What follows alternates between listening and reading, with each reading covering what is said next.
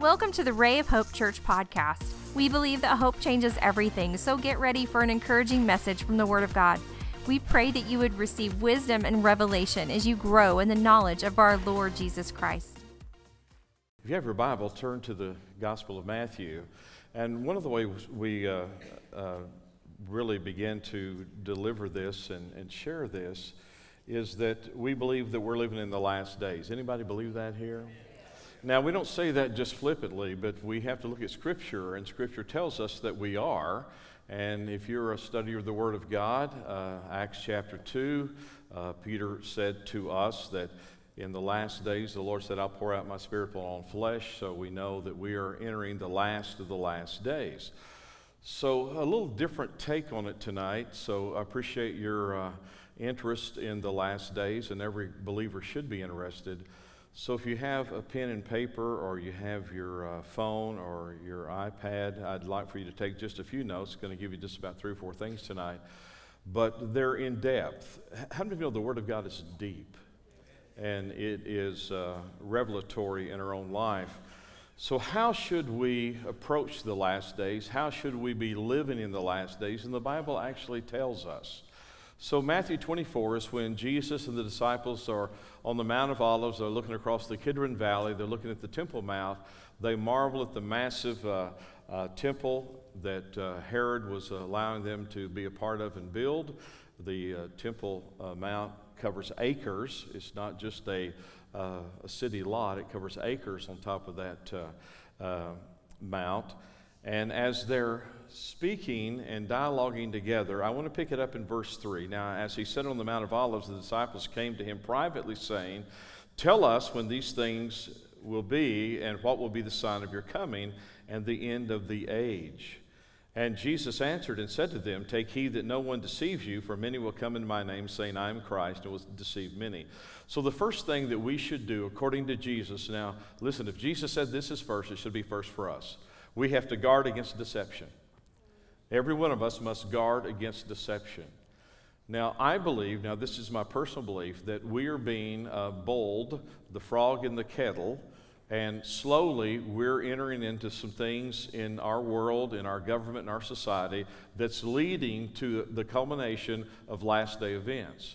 Do I believe they're all here now? No. Do I believe we're being set up for it? Yes. You know, there's a lot of controversy even today, even, in our church and any church and around the world, just like we have one issue that we could talk about, vaccinations. They're anti-vaxxers, they're people who get vaccination. Whether you do or you don't makes me no difference tonight, so I just want to let you know. Do I believe that's the mark of the beast? No, I thought it was on your forehead and your hand, so that's just my belief. But could that be just another step for some kind of requirement in the future for an enforcement of something that possibly one day we will say, as we heard this morning, there's a point where we say no. I was sharing with Matt in the foyer today, and this is something kind of new to me. How many of you have ever heard of the Giant? Has anyone heard of that? The Giant.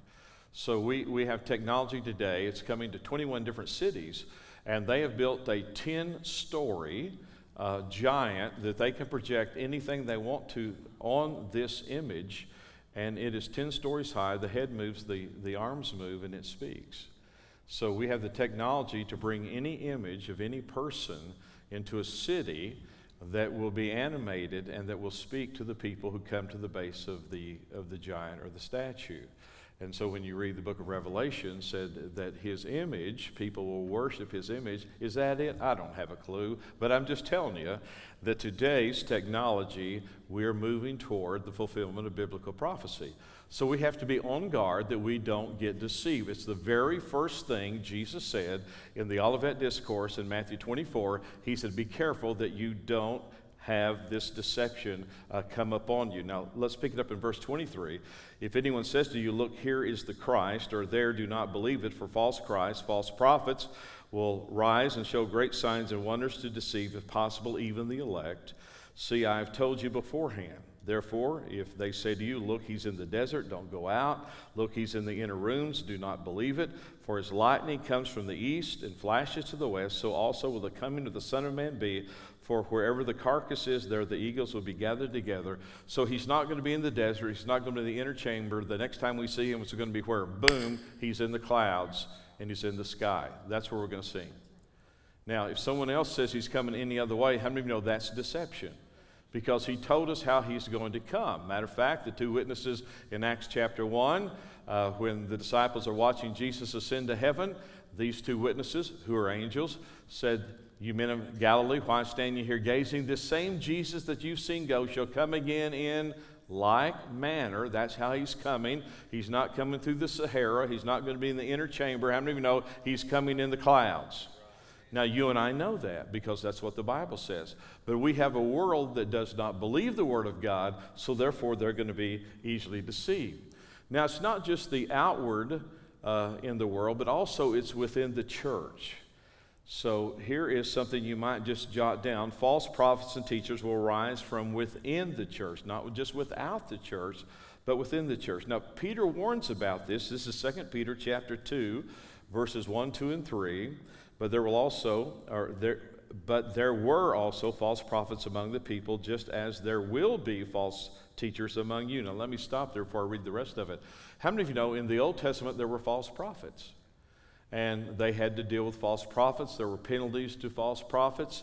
And he said, just as there were false prophets before you and in previous generations, he said, there will be false teachers among you. They will secretly introduce destructive heresies, even denying the sovereign Lord who bought them, bringing swift destruction on themselves. Many will follow their depraved conduct and will bring the way of truth into disrepute.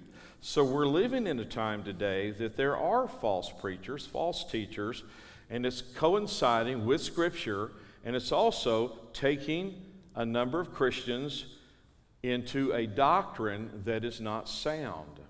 And we don't have to look in New York or California to find that. How many of you know we can just look around locally and we can begin to see that?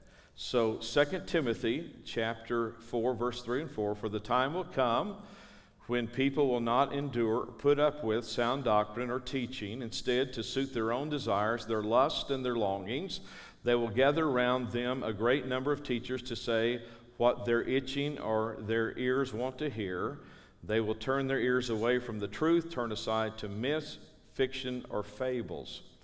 So today there are a lot of heresies. There's a lot of things being taught, not only in churches, it's coming out of Christian universities where pastors are being trained, teachers are being trained, and they're not following the authenticity of Scripture. They're actually denying that Scripture is actually true. In Romans 1, we're warned that many will exchange the truth of God for a lie. I had a son that went to a Christian university. Still have this son, but he did go to a Christian university. And I want to tell you some of the things that they taught him at a Christian university, it's hard to unlearn. And here's one of the things they taught him at the Christian university. If you've ever read the first 2 chapters of Genesis, so you have the creation story, chapter 2, it's a rehearsal of the creation story. So they're saying that one is pitted against the other, that, do you believe the first one or the second one? Well, you believe both of them because one is, giving the story, one is more detailed about the story. So one is not wrong, one is not right, they're both right. Can I hear an amen? So when you get people overthinking and you don't get the Word of God into some kind of cohesive nature, then what you do is you bring confusion. Let me tell you, I know who brings confusion. Because God is not the author of confusion. And so we know that this is actually happening today. Has anyone ever heard of a Gallup poll? I mean, it's very prevalent, Gallup polls. How many of you know that the election before last, the polls were absolutely horrible? And this is a poll about the Word of God. 24% of Americans believe the Bible is the actual Word of God. It should be taken literally. This is somewhat below the 38 to 40% seen in the 70s. About half of Americans continued to say the Bible is the inspired Word of God, not to be taken literally, though. It means about 75% of Americans say that the Bible is somehow connected to God. Duh. About 1 in 5 Americans view the Bible in purely secular terms as ancient fables, legends, history, and precepts written by man, which is up 13% from 1976. So more people are seeing the Bible just as a story. Now, this is the numbers of Christians who were surveyed. And I think they're going to put this on the screen. So the actual Word of God, 30%, inspired 58%. So about what, 84% think the Word of God is, factual, somewhat inspired. And 14% thinks it's just a fable. Now, these are Christians. How can you be a Christian and 14% think that the Word of God is just fables? It's not reality, it's not real. And so we're living in an age of great deception. And I'd like to say the numbers are getting better, but from the polls that I looked at, every year what's happening? They're getting worse and worse and worse and worse. The more people in America are not believing the Word of God. In other countries, they're just hungering for a Bible. Today, we don't even believe the Bibles we have. So we have to worry about that deception. So it's not just a deception that they don't believe the Word of God. Here's another one, and that's very prevalent today, a perversion of the grace of God. A perversion of the grace of God. It's deceptive. So first thing Jesus said we have to really put in our mind, our heart, and our spirit is the last days is going to be filled with what? Deception. Now here's the deception, a perversion of the grace of God. Everyone here, I believe, in this auditorium tonight believes in the grace of God. We're saved by grace through faith. You believe that, I believe that. But Paul also said in Romans chapter 6, I believe it is, this is from memory, he said, but if we continue in sin, he said, God forbid. So grace is not continuing in sin. Grace is receiving that unmerited favor from God and turning from our wicked ways. Now, will we mess up? Absolutely. Will we probably sin again? Pretty sure. Look at your neighbor. I'm getting more sure all the time. So are we going to have issues? Yeah, we're going to have some issues. But that is different than living in continual sin. So there's a lot of people believing that you can come and receive the grace of God and then just go out and live any way that you want to live. How many of you know that is not biblical? That is deceptive. It is perverting the grace of God, and we cannot pervert the grace of God. This is Jude chapter, the only one chapter, but verse 4. For certain men have crept in unnoticed or unaware, who long ago were marked out for this condemnation, ungodly men who turned the grace of our God into lewdness and denied the only Lord God and our Lord Jesus Christ. Now, this is a different translation. For certain individuals whose condemnation was written about long ago have secretly slipped in, settled in, alongside, crept in unaware among you. They are ungodly people who pervert the grace of our God into a license for immorality and deny Jesus Christ, our only sovereign and Lord. So is grace real? Yes. Is grace an answer for your sin that you do willfully over and over and over again? No, that's perverting the grace of God. Now, how does that work? Well, let's look at some of the words here that Jude gives us. He uses the word lewdness here. Say that with me. Lewdness. Now, what does that mean? It's unbridled lust, it's excess, and shamelessness. The perversion of biblical grace leads to a disregard for restraints and boundaries. God gives us restraints and boundaries for our safety. How many of you believe that? If I'm going over a river or a causeway, I'm happy to have rails on both sides. Carrie and I, most of you know, back in May, it was during my birthday, we went to Santa Fe, New Mexico. So we were going to go trout fishing and go fly fishing. So we'd never been fly fishing before. So we hired a guide, and he said, we're going to go up into a ranch. He said, we're going to go up about 8,000, 8,500 feet, maybe 9,000 feet up in the mountains. Well, I want you to know, we started out on an interstate. Then we went on a highway. Then we went on a paved road. Then we went on a gravel road. Then we went on a dirt road. And then it was a trail. And we're switching back, up and forth through the mountains. And I couldn't believe people even live up there, but they do.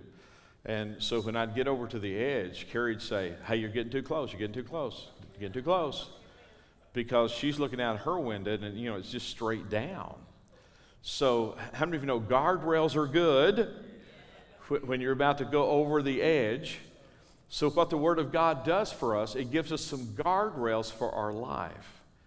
And if you don't regard the guardrail, you may go over the edge. And when you pervert the grace of God, it's like you're going over the edge and you don't know it, because it's there for your safety. So this word lewdness here is saying that you have no regard to the restraints of the boundaries in the Word of God. Now, this no regard has brought us culturally where we are today in sexuality and marriage and commitments. So it's pushed the biblical standard somewhere the biblical standard shouldn't go. And it's very divisive. This is Jude 7 and 8. As Sodom and Gomorrah and the cities around them in a similar manner to these, having given themselves over to sexual immorality and gone after strange flesh, are set forth as an example, suffering the vengeance of eternal fire. Likewise, also these dreamers defile the flesh, reject authority, speak evil of dignitaries. Now, Matt preached this morning on authority. So here we have a group of people who have no regard for the biblical grace of God. They have no regard for the boundaries. They have no regard for the side rails. They have no regard for the restraints. And they're pushing beyond that. And when you do, the Bible says they become like Sodom and Gomorrah. And how many of you remember that story? There's a reason they were destroyed. And so we don't want to get into that. So that's why Jude mentions this judgment on Sodom and Gomorrah. And the Greek word here for sexual immorality that's found in that scripture, and I'm not trying to shock you, but the definition means to go whoring. It means fornication. It's a word that also encompasses, and if you look in the middle of that Greek word, is the word porno or pornography. And the words going after strange flesh is referring to people who are having sexual relationships. Strange flesh would be a man to a man or a woman to a woman. Now, you don't have to have 10 seminary professors to understand that verse. Is everybody okay? I'm just telling you, this is what it says. And so when we go past the guardrails and we say, okay, grace covers that. Grace does cover that if you repent and you turn. But if you continue in your sin, Paul says, God forbid that you would do that. That's not authentic biblical grace. So, Pastor, why are you harping on this? That is the mark of the last days. How many would agree with me? We're living in the culture that this is speaking about today. So we're living in the last days. And this deception and these false teachers, false prophets, are dividing the church. We have families here tonight, right now, who's left churches, left denominations, because that church or that denomination began to embrace a policy or a position that is not biblical. That's why some of you are here tonight. You could not follow in with that denomination. You could not follow in with that church, because what the Bible says that church embraced, and the Bible spoke something different. And so I've heard this over and over. We just couldn't stay there, because they begin to do this. This was their policy. They begin to marry these people. They begin to say this sin's okay, and the Bible doesn't teach that. So it divides. And one of the ways it divides, I think it divides the wheat from the tares. It divides in a good way, but it also divides in a bad way, because you're going a different way. This is Jude verse 19. Well, let me back up just a little bit. Romans 1, it says they exchanged the natural sexual relationships for unnatural ones, men committing shameful acts with other men. Now, this is Jude 19. These are sensual persons who cause divisions, not having the Spirit. Here's a different translation. These are the people who divide you, who follow mere natural instincts and do not have the Spirit. Now, this is what's happened. You know this. You've seen this. I've seen this. The denominations, the churches who've embraced this, who thought it would grow their church because they're embracing culture, it actually did right the opposite. It did absolutely right the opposite. So they thought we're going to be inclusive, and we should be inclusive, right? God loves everyone. God loves sinners. And I'm glad because He loves me. And He loves you. But He doesn't love the sin, and neither does He want us to continue in the sin. But God loves everybody. And people who are messed up, like me and you, and people who are involved in sin, we want them to be here. We want them to hear the Word of God. We want them to find the grace of God and the love of God. But we don't want to continue in the sin. And here he says it is very divisive. And if you follow the natural instincts, you do not have the Spirit. And this is the thought. You either follow the flesh or you follow the Spirit. And that's what, Paul says in Romans chapter 8. He said, we walk in the Spirit, we don't walk in the flesh. And so therefore it becomes divisive, and it begins to separate people. So there's a number of churches, a number of denominations that have moved to pervert the grace of God, and they're splitting over, same-sex marriage, the authenticity of the Word of God, the virgin birth, the crucifixion, deity of Jesus Christ. I mean, there's a lot of areas that people are divided on today, right? And those areas, we have to look in the Word of God to say, okay, what is the truth here? What is the fallacy here? What does the Word say that is right? What does the Word say is wrong? And you and I have to lean toward, we have to follow what the Word of God says. And if we don't, then we've perverted what the Word of God says. We've looked at it in a different way. That's not what the Word says. So the first thing he says, we have to guard against deception. So, false prophets, false teachers, and here's another element we'll throw in here, deceiving spirits. Deceiving spirits. Now, where does that come into play? Well, the Bible does address that. This is 1 Timothy chapter 4. It says, now the Spirit expressly says that in the latter times, now when? Latter times, some will depart from the faith, giving heed to deceiving spirits and doctrines of demons, speaking lies and hypocrisy, having their own conscience seared with a hot iron. So they have no problem. Their conscience doesn't even convince them or convict them anymore about what they're doing, and they are giving, and the motivation here, notice the motivation here is by what? Doctrines of demons and deceiving spirits. Just as Eve was in the garden, and God had already spoken to Adam and Eve, and the enemy comes along, and he says, has God said, right? He knows what God said, but what's he doing? He's perverting it. He's twisting it. He's causing it to come out not as God said, but, I think this is what God meant. No, God actually meant what he said. So we have to watch deceiving spirits. Now, the second thing we have to do, so the first one is what? We have to guard against deception. Here's the second thing. We need to stay busy doing kingdom work. Stay busy doing kingdom work. As opposed to, and this is historic, and many of you have read about this, I've read about it, sometimes I chuckle about it. So there's been many prophecies and prophets over, centuries. Jesus is coming at this juncture. He's coming on this date. He's coming at this time. So let's all put on our white robes.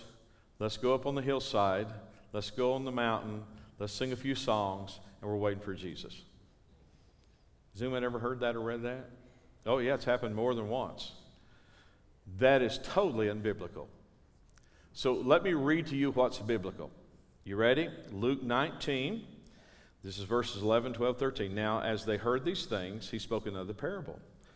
Because he was near Jerusalem, and because they thought the kingdom of God would appear immediately. Therefore, he said, a certain nobleman went to a far country to receive himself a kingdom, and to return. So he's talking about himself. I'm going to leave, but I'm going to what? I'm going to return. So he called his 10 servants, delivered to them 10 pounds or 10 minas. He said to them, do business till I come. If you have a different translation, it says, occupy till I come, or engage in business till I come. So what should we be doing? Sitting on a mountain in a white robe, or what? engaging in kingdom business until he comes. You know what last week was? Engaging in kingdom business till he comes. What are we doing tonight? We're engaging in kingdom business till he comes. What are we doing in the food bank? We're engaging in kingdom business till he comes. What are we doing in giving to missions? We're engaging in kingdom business till he comes. Why do we keep the doors open? Why are we still teaching and preaching? We're engaging in kingdom business till he comes. How long should we do that? Till he comes. We're thinking about building another building out here for youth and children. We could have used it this week. What are we doing? We're engaging in business till he comes. When we built this campus, multi-million-dollar campus, I had people say, well, what if the Lord comes after we get it built? I said, well, that'd be all right with me. I won't be here. You won't be here if you're a believer.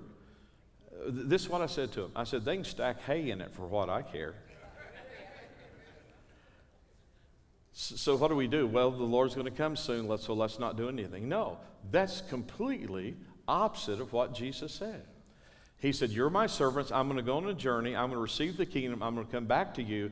But while I'm gone, you engage in business. You occupy till I come. So what should we all be doing? Exactly what he said. This is Matthew 24, verse 44, 45, 46. Therefore, you must be ready, for the Son of Man is coming at an hour you do not expect. Who then is the faithful and wise servant whom his master has set over his household to give them their food at a proper time? Blessed is that servant whom his master will find so doing when he comes. So when he comes back, what should he find us? He should find us doing. What should we be doing?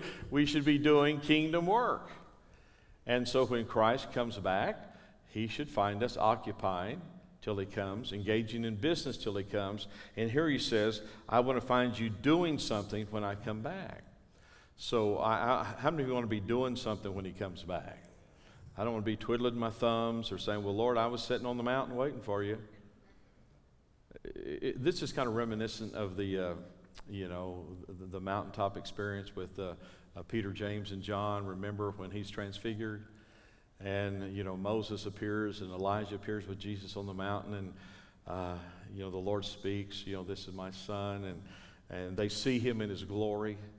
And then when it's over, Peter always has to say something, even if it's wrong.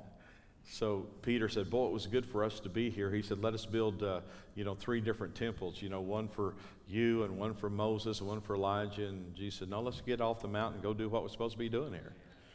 So, we're not going to get on the mountain and all hold hands, sing kumbaya. We need to be busy doing the Master's work. So we have to watch, number 1, about deception.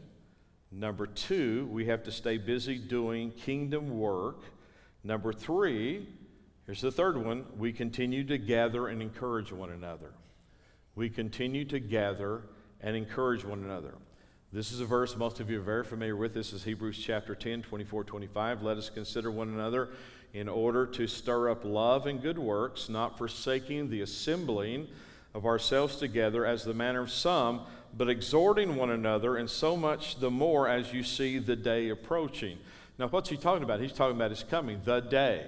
Say that with me.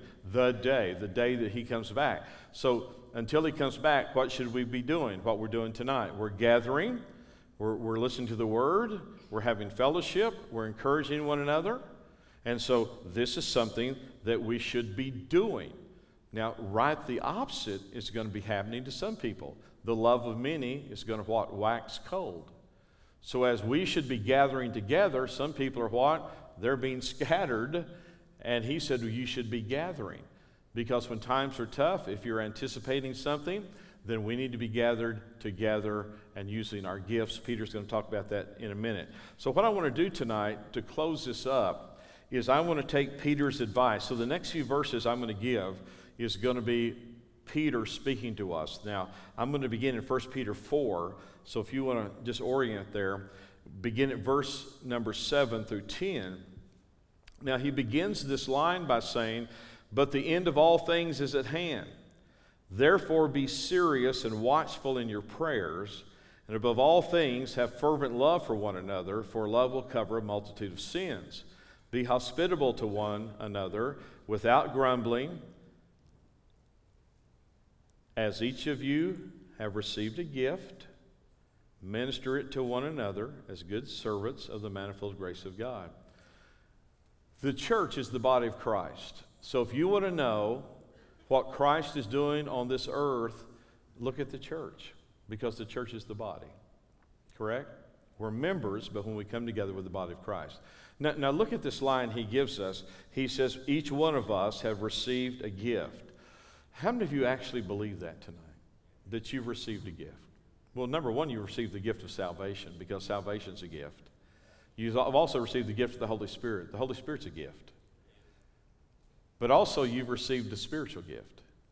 Because chapter 12 of 1 Corinthians, he gives us specifically that every Spirit-filled believer has a spiritual gift.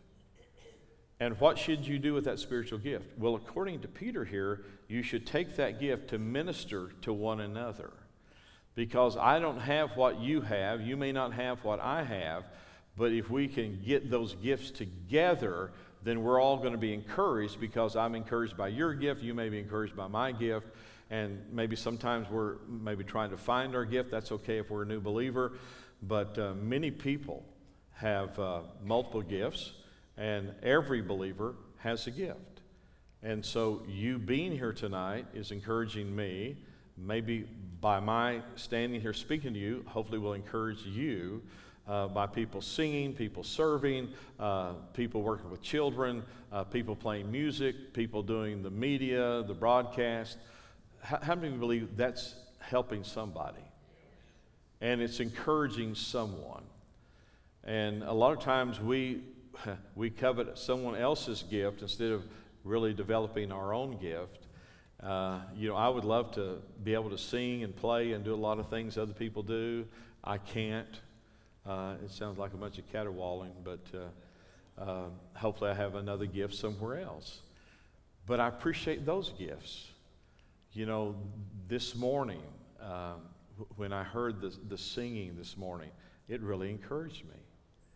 And when Leslie got up and sang that last song this morning, what a beautiful song. What a beautiful voice. What a beautiful gift. Now, if I got up and got the microphone to sing that song she sang, you know what you'd say? She's got the gift. You don't have the gift. Or if I went to the piano, you'd say, no, you don't have that gift. But the good thing is you do have a gift. So what is he saying? As we see that day approaching, what day? The day of the Lord. So as we see that day approaching, what do we want to do? We want to gather, we want to encourage each other, because what's happening the closer we get to that day? The world is going haywire, and the world's getting crazier all the time. How many would agree with me? I had this conversation with someone the other day, and they were on the vaccination thing. And I said, listen, if someone chooses not to, I'm good with that. If they choose to, I'm good with that too. But I said, here's the reason people don't trust it. Is because they don't trust the people who are in control in Washington. It's less about the vaccination than the people who are in control. How many would agree with me on that? It's less about the vaccination than the people who are in control. Because they say one thing, that's not true. Say the next thing, well, maybe that's not true either. So where's it go from here? What's the next thing, and the next thing, and the next thing, and the next thing? So when we get to those areas, then we're cautious, and we should be, because number one was you got to guard against deception. And deception usually doesn't happen all at once. It's incremental. It's a little here, a little there, and a little there, and then they're leading you down a path, and boom, the trap shuts. And we live in an age today, listen very closely, we're living in an age today, the prophetic word that has described the things of the end times. Someone who's going to come along, and there's going to be a one world money system. That is possible today. Not tomorrow, not next week, but today.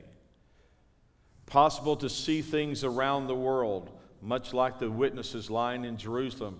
And John says the entire world will see their bodies lying in the streets of Jerusalem. Listen, that can happen today.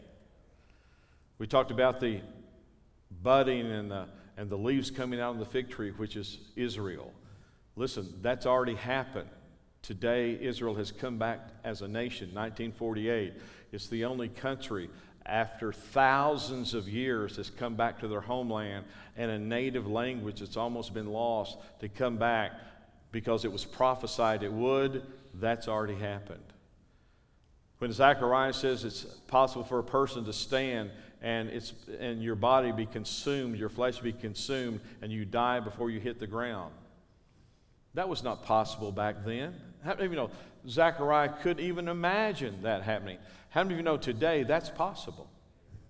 We have the weaponry. We have the technology. We have the banking system. We have the information system that all these things in biblical prophecy could happen today. It's just getting lined up for the leader to come along to implement these things in our world today. And the enemy's tried to do that over and over again. When you think about world conquesting empires, where you go back to Nebuchadnezzar, or you go back to the Medes, the Persians, the Greeks, the Romans, we've had an interlude here, but we've had little pockets to rise up. We've had a Hitler, we've had this one and that one that's tried this world conquesting empire, and it just hasn't happened yet. But the Bible says there will be one that will pull that off. So we have to be careful that we're not deceived. We stick with the Word of God. We have to keep gathering ourselves together, encouraging one another as we see that day approaching. And then this is what Peter says: the end of all things is at hand. Be serious, watchful in your prayers. Above all, have fervent love one for another. Love covers a multitude of sins. Be hospitable to one another without grumbling. As each one has received the gift, minister it to one another as good stewards of the manifold grace of God. Now, I've highlighted here the things he said. He said, number one, be serious and sober. Serious and sober. It means sound mind and self-control. Be watchful, alert. Have intense love for one another. Be hospitable without grumbling. Use the spiritual gifts in ministry to one another. So these are the bullet points he said in these 3 or 4 verses here. Now I want to take the second one here. Be alert.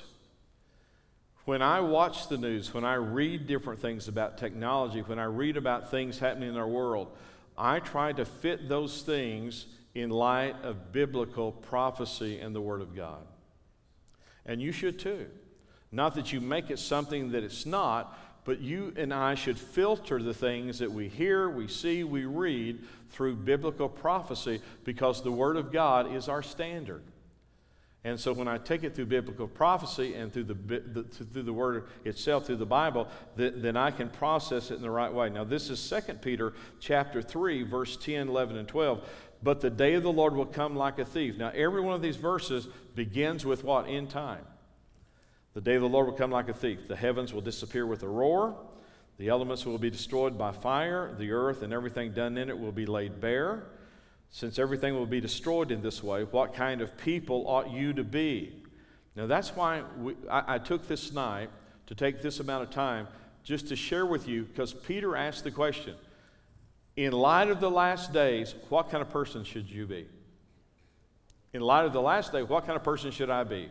Number one, I don't want to be one that's deceived. I want to be one that's careful about false teachers, false preachers, and false prophecy. I want to be one that is concerned about the doctrine of demons and devils, as Paul said. I want to be concerned about gathering together. I want to be concerned about these things, and I want to be watchful. The heavens will disappear. What kind of men, what kind of women should we be? You ought to live holy and godly lives as you look forward to the day of God and speed its coming.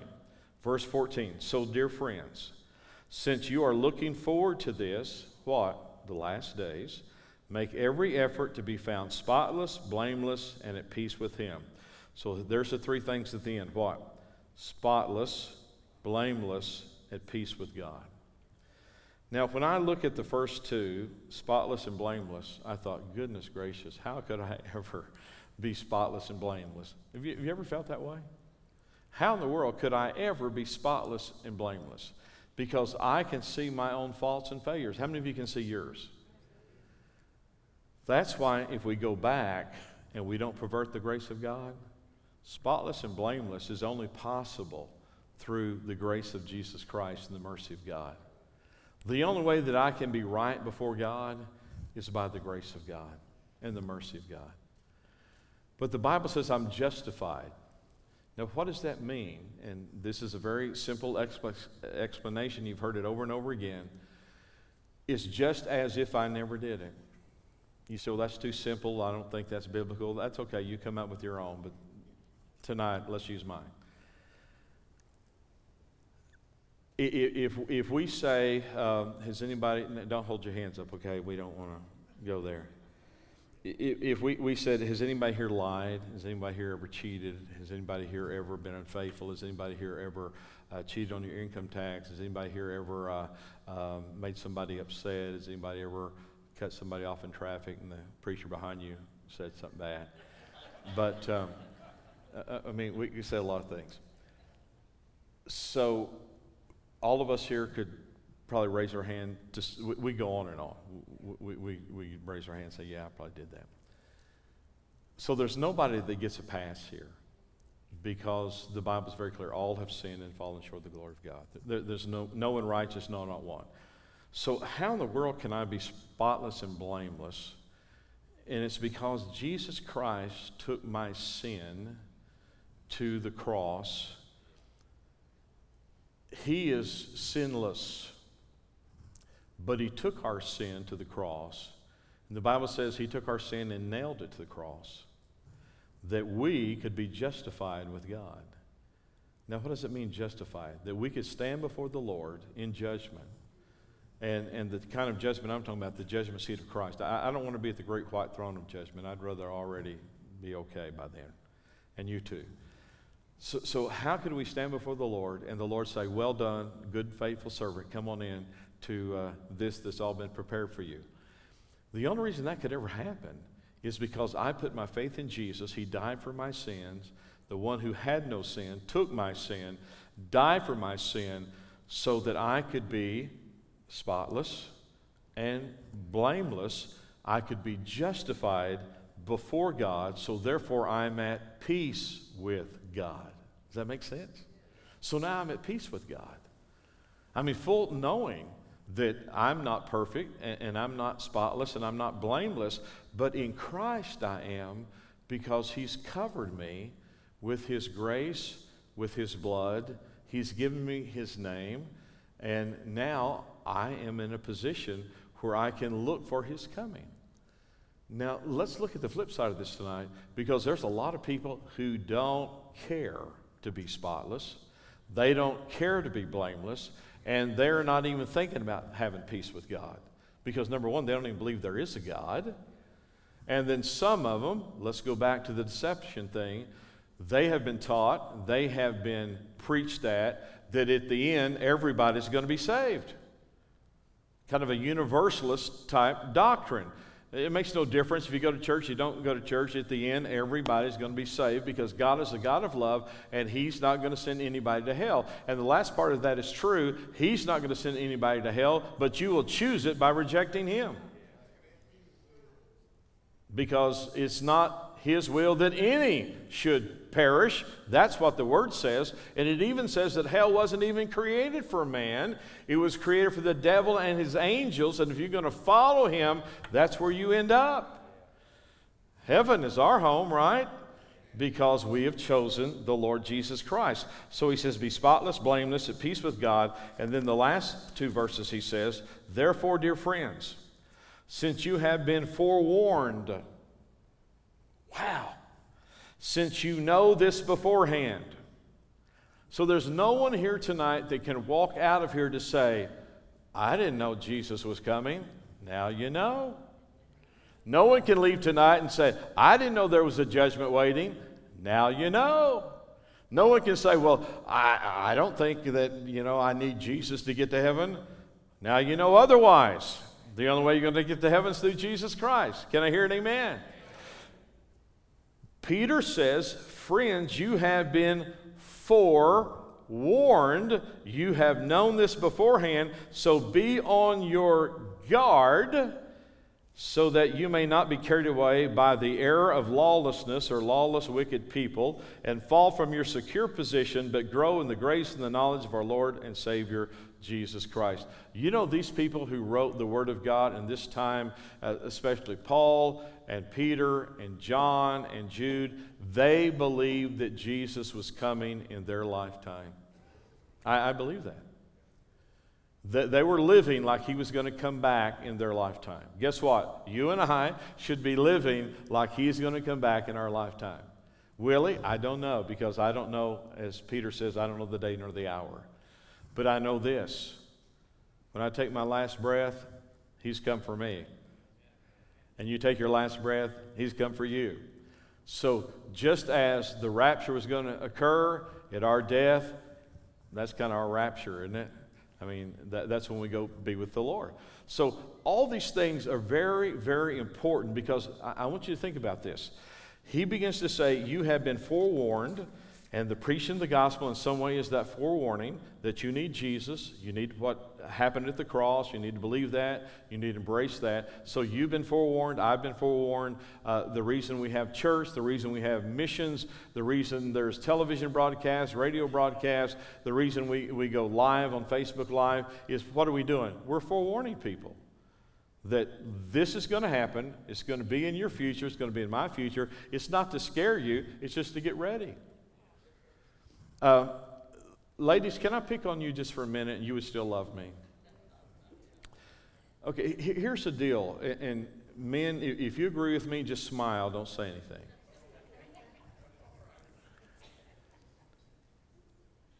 Whenever we're going somewhere and we get there, let's say it's a restaurant, or it could be church, or it could be anywhere, and we're riding together. You know that we're going there, and we're going to arrive. And so when we park the car, it's time to open the door and get out. Oh, no. No. We got to find our purse. We got to put our lipstick on. We got to fold the mirror down, fix our hair. There's several things we have to do.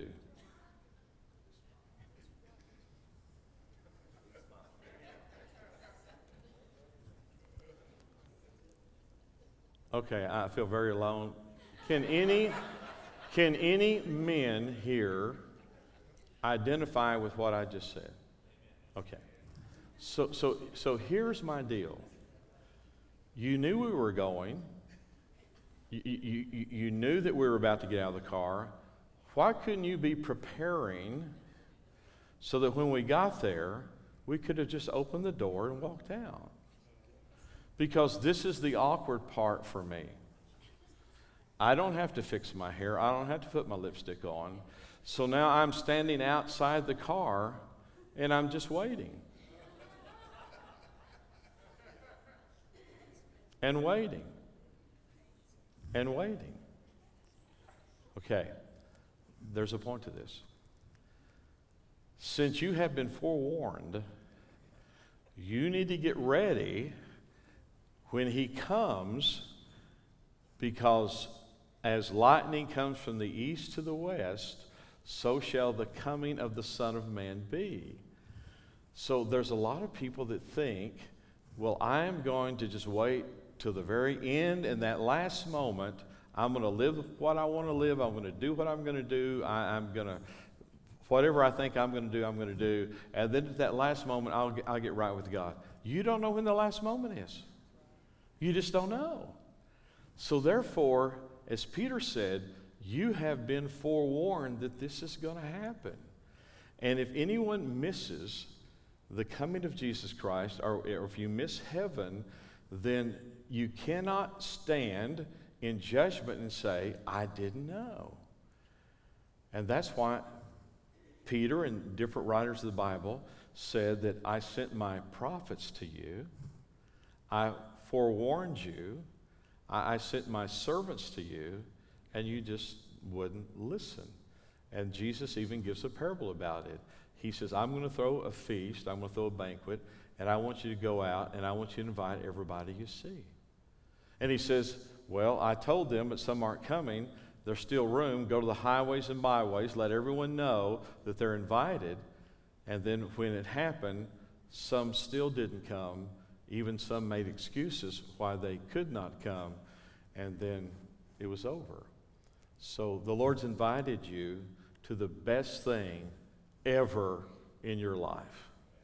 Number one, that's to have a relationship with Him. And secondly, to spend eternity with Him. And to have life and life eternal. Because that is what He's offering. So, number one, don't be deceived. Got to watch for those false teachers, false prophets. You got to watch that people don't pervert the grace of God into something that's not, right? Got to be careful about the doctrines of demons and devils. We got to keep doing the Lord's work, occupy until He comes. We need to keep gathering together as we see that day approaching. And Peter says we have to say, we've been forewarned, so you get ready, be at peace with God, because when it happens, it's going to be very quickly. That's important. It's very, very important. And there's nobody here that doesn't know that Jesus is coming. And He's going to come soon. And we need to be ready. And let's gather as many people into the kingdom as we can before He comes. You know, many of you know this. I did it this morning. I prayed for you this morning. I prayed for you to get out of bed this morning. I prayed for Matt and Mary and Callie and Tanner and all of the staff this morning. I prayed for our elders. I prayed for our deacons. I prayed for all of our teachers, our people who sing. I prayed for our musicians. I prayed for our ushers and our greeters and our workers. I prayed for everybody this morning. And I prayed that the Lord would let us have a harvest again and again and again and again. Why? Because it's important. Because the outcome and the significance is eternal. And it's a heaven or hell issue, isn't it? So we're not here, screaming at people that, you got to do this or this. No, it's an invitation, isn't it? It's a whosoever will, let him come and be a part of the kingdom of God. And those who reject Him, that's their choice. They'll suffer the consequence. But I tell you what, I believe that in the last days, we're going to see thousands and thousands of people come right here in our own community to the Lord Jesus Christ. I'm believing that. I pray that. You say, well, I just don't know if that will happen. Listen, if you were with us when we started, you can't believe that this has even happened. But listen, this is just the tip of the iceberg before Jesus comes back, I believe. I believe there's going to be a great revival of people getting right with God because God's so merciful and He's so great, right? Stand with me right now.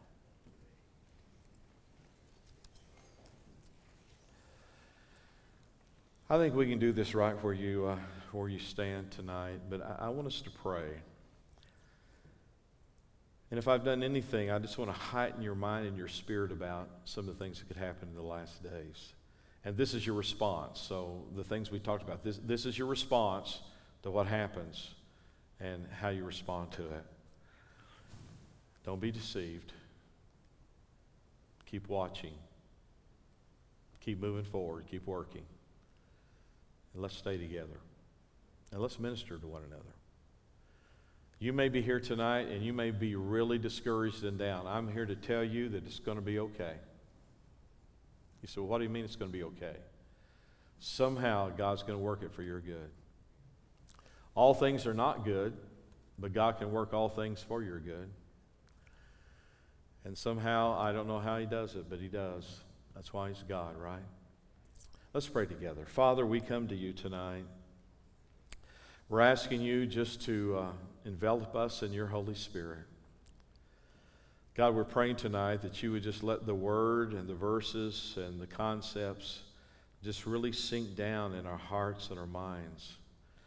God, let all these things that we've discussed, the forewarning, the things that we should begin to understand, and the type of culture we live in and the world we live in, Lord, let it not be something that's strange to us. Let us realize this is what it's going to be.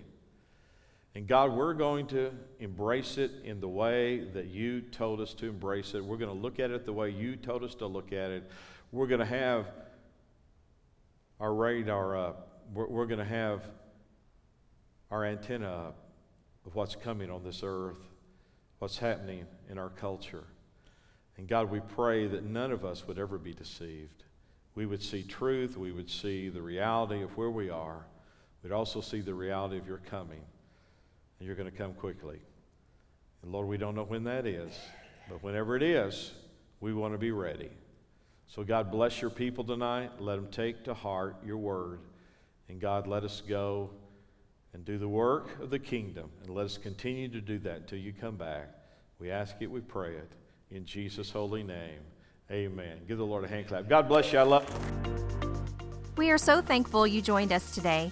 We would love to hear from you at rayofhopepodcast@gmail.com.